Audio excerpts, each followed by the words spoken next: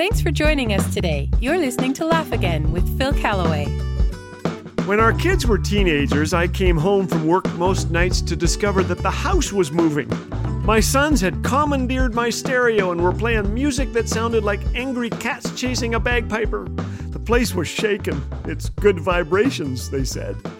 Now, don't get me wrong, I love loud music. I don't think heaven will be a quiet place where we sit on our rockers and play our harps unplugged.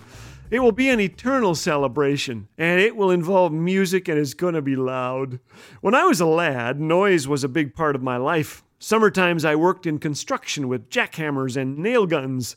At night I put on the headphones and fell asleep somewhere between Chicago and Boston. Sometimes I miss those good old days, but more than anything, I miss my hearing. Huh? Hey? Recently, I was shopping with my wife, and she asked me, "Do you have a list?" And I thought she said, "Do you have a lisp?" And no, I don't. I didn't think. Hearing loss is the fastest growing, most chronic condition facing North Americans today, with more than 40 million adults who say they suffer from hearing problems. I was standing in a cafeteria line beside a teenager who had surgically implanted headphones just above his earrings.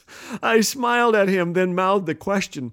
Kindly removing the headphones, he cocked his head. "Are you okay?" I asked. "It sounds like someone's killing chickens in there." He started laughing, and he didn't stop. "Killing chickens," he said, sliding the headphones back into place and turning up the chickens. Hearing loss is by no means new. If you've worked in a church nursery, you likely have it. But lately, the culture of noise has descended on us with a vengeance. Movie theaters have pumped up the volume. Bands at wedding receptions are tired of being background music.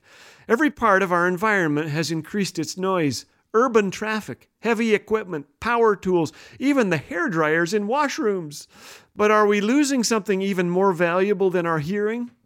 In C.S. Lewis's The Screwtape Letters, wicked Uncle Screwtape boasts, "We will make the whole universe a noise.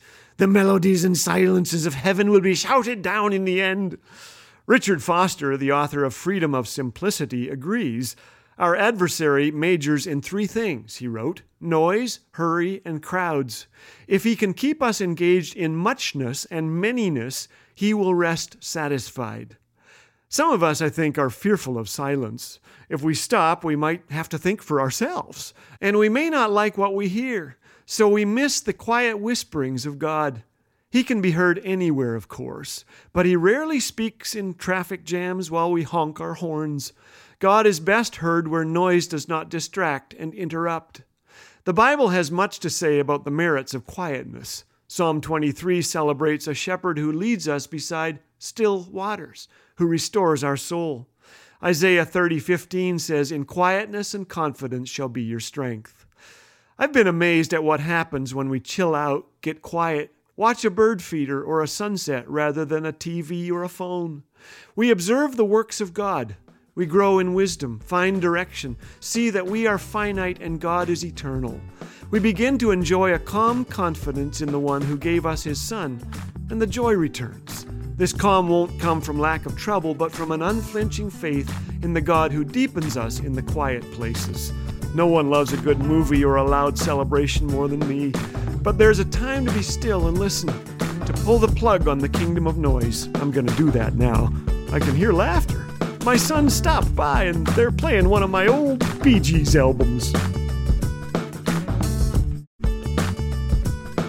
Experience the clean family humor of Laugh Again with Phil Callaway 24/7 on Laugh Again TV. Available on YouTube anytime. Bite-sized videos guaranteed to make you laugh, think, and encourage your walk with Jesus. Just search Laugh Again on YouTube. And did you know that your likes, comments, and subscribes help get these encouraging messages in front of more eyes? So be sure to engage and help spread the word. Laugh Again. Truth bringing laughter to life.